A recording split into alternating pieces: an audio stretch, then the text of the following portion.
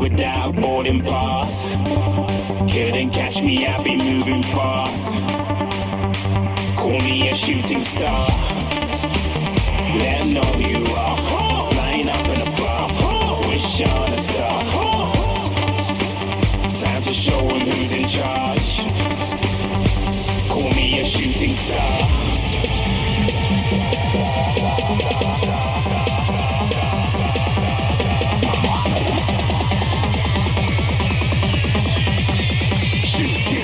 Didn't even get to cross.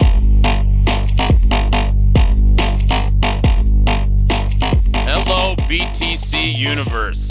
This is your boy, DJ Barbecue, for another episode of BTC Uncut Live, powered by KBAC.rocks, KBACradio.com, the way rock radio should be. Once again, we have a special guest, which that special guest would be John. John, welcome back to the show. It's good to be back, man.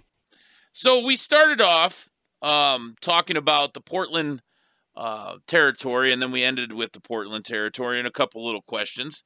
Why don't you tell us a little bit also about another territory, but first we'll start off. Tell a little about your production company and how that affiliates with professional wrestling, and also how it affiliates with Behind the Curtain, BTC. All right, so I have my own little production company that I call JMP Productions. JMP is my I started this thing probably about now. It really, man, time flies. It doesn't seem like it's been that long, but I was living in Los Angeles, and I went to Los Angeles for a few different reasons, but one of the reasons was I wanted to go to film school. I did, but I ended up not completing it, but that's neither here nor there. That's another story for another time.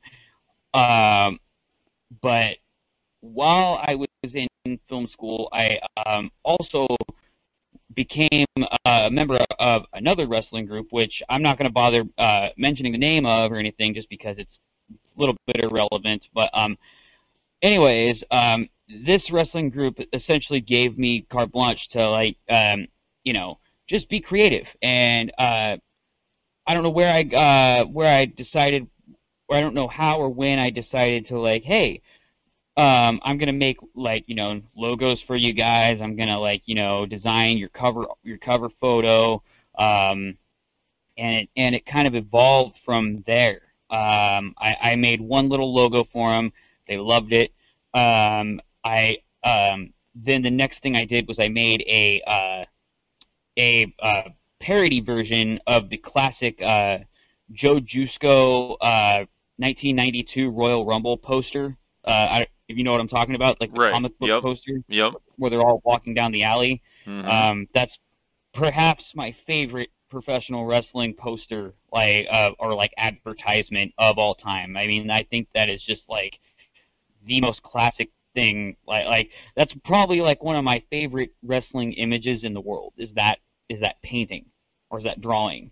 So I made a parody version of that for this group that I was in, which I actually, a few months back, I did the same exact thing for BTC. I kind of revisited that original project, and I did a BTC version of the Joe Jusko Royal Rumble variant. But anyways, it sort of evolved from making logos and designs into video production. And with the video production, I knew I wanted to do a podcast because there was a few guys in our group that was doing the podcast thing, sort of like what you're doing here, and I really, really wanted mine to be. I wanted there to be video to mine. I couldn't imagine myself. I was talking to you about this off the air, but I don't find myself to be the greatest talker. I feel like I'm probably pretty harsh on myself, probably more harsh than I need to be. But that being said, I just wanted to include a visual aspect to what I was doing. So I basically wanted to create a video podcast. And what came out of that eventually was a sort of a web series that was designed for this Facebook group, and it was a show that I did, and the show was called Getting Color Play by Play. Um, Okay. it was essentially a show where I would do episodes where of where I would do commentary on matches. Like each episode would be a specific match from no particular time period or anything, just like a match of that is noteworthy. And then I would go in, usually with a guest host from which would be another member of the group, and I would have them do commentary with me. And I would usually be the play-by-play guy, and I would have them be the color guy. And it's a lot harder than it seems, let me tell you. Especially when you have, I'm trying to find a nice way to say this, especially when you have like members that are really eager to do it, and they just color commentary and play-by-play for that matter is pretty demanding. And until you are faced with doing it, maybe it's kind of hard to realize how difficult it actually is. I mean, there like I myself, like when I first started doing it, if I still have a few of my outtakes of my first few episodes, and like man, like I just green doesn't even begin to describe how I was. Now, But there is a difference between the actual being an announcer and the color commentary, correct? absolutely. Um, so usually, for the most part, now I'm talking strictly about a two-man commentary format. And in a two-man commentary format, let's just take, for example, like Bobby Heenan and Gorilla Monsoon, or Jim Ross and Jerry Lawler, right? Mm-hmm. You would normally have one guy does play-by-play, which play-by-play would be like calling the action in the ring. It's kind of weird because not to drift off topic, but it's like Vince McMahon doesn't even allow you to like call the names of wrestling moves anymore. I don't know if you've ever seen that like list of like no phrases that Vince McMahon made for the commentators. Yeah, Um, there's a list of about that out there. Then there's also a list that radio personalities get that they can't that yeah, involves questions that they can't actually ask the talent. like you can't say belt, you have to call it a title. You can't say hospital, you have to say medical center. You can't say let me think of another one. You can't say wrestling, which is fucking ridiculous. Um, anyways, that's kind of another gripe for another time.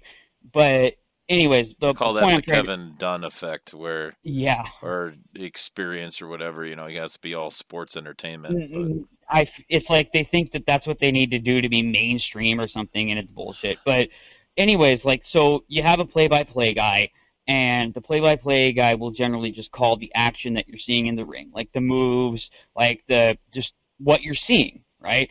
And the color commentator will then provide insight into the background of the match or the background of the people involved in the match, um, and so on and so forth. So I mean, you kind of get the idea. It's a pretty simple format.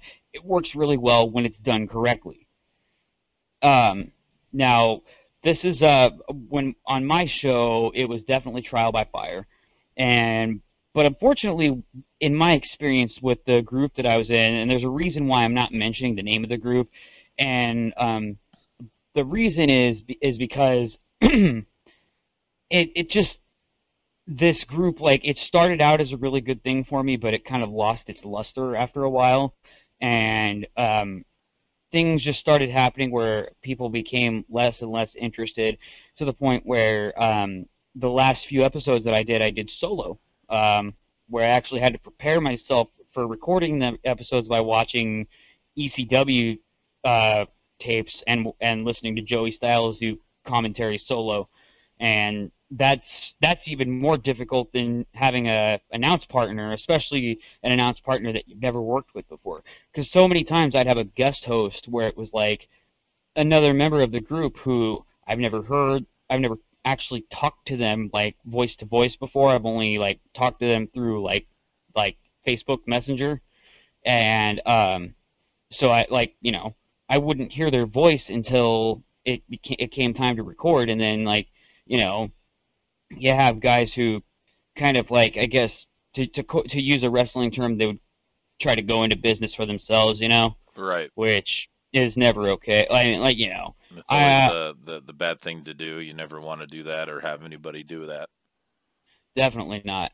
But that being said, I kind of stopped making the show after a while just because it lost interest, and the group didn't really care to didn't really like seem to like really be interested in it anymore. And then on top of that, one day, just without my knowledge or without my consent, which by the way, I was also an admin of this group, but they one day the admins just decided without me to change the name of the group, which that was kind of the day I kind of like just stopped being a part of it, because I spent so much time making all these logos, like making all these different designs, all based around the name of that group.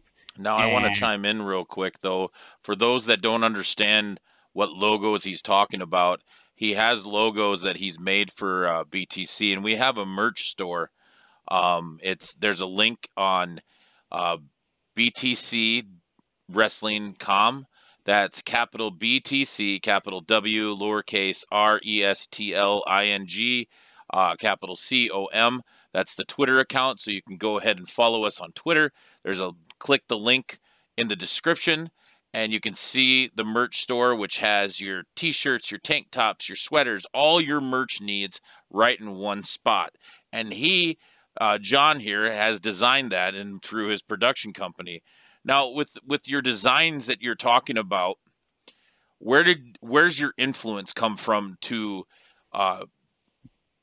mix these all in within the professional wrestling world?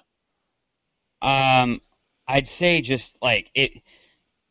I've always been as a fan, like in the last episode I talked about like how I kind of grew up with like the wrestling business always being there. Like I can't ever remember a time in my life where there wasn't wrestling in some form or another. And I've had periods, and I've also had periods in my life where I've definitely like fell out of wrestling. I've even like consciously given wrestling a break during periods of time, just because I couldn't. I just lost interest, And another thing that a lot of people in the group don't know about me is that I'm a musician. I've been a musician I've been in several bands. I played music for like over 20 years. I've been in touring bands. I've released albums. I've done all this stuff, and that plays a part into it too. But I'd say that like one of the things that I've always loved about watching wrestling, and really like live sports for that matter, or just live broadcasts. I don't know. There's something about live television that has always fascinated me. I can't pinpoint exactly what that is. I know that just saying something about live television, I know that's a really like broad statement, but that's kind of like that's as narrow as I can get it to be. There's something just about a live television broadcast that just I love. Well, that's all the time that we have. I appreciate you coming by, and I hope everybody has a good night.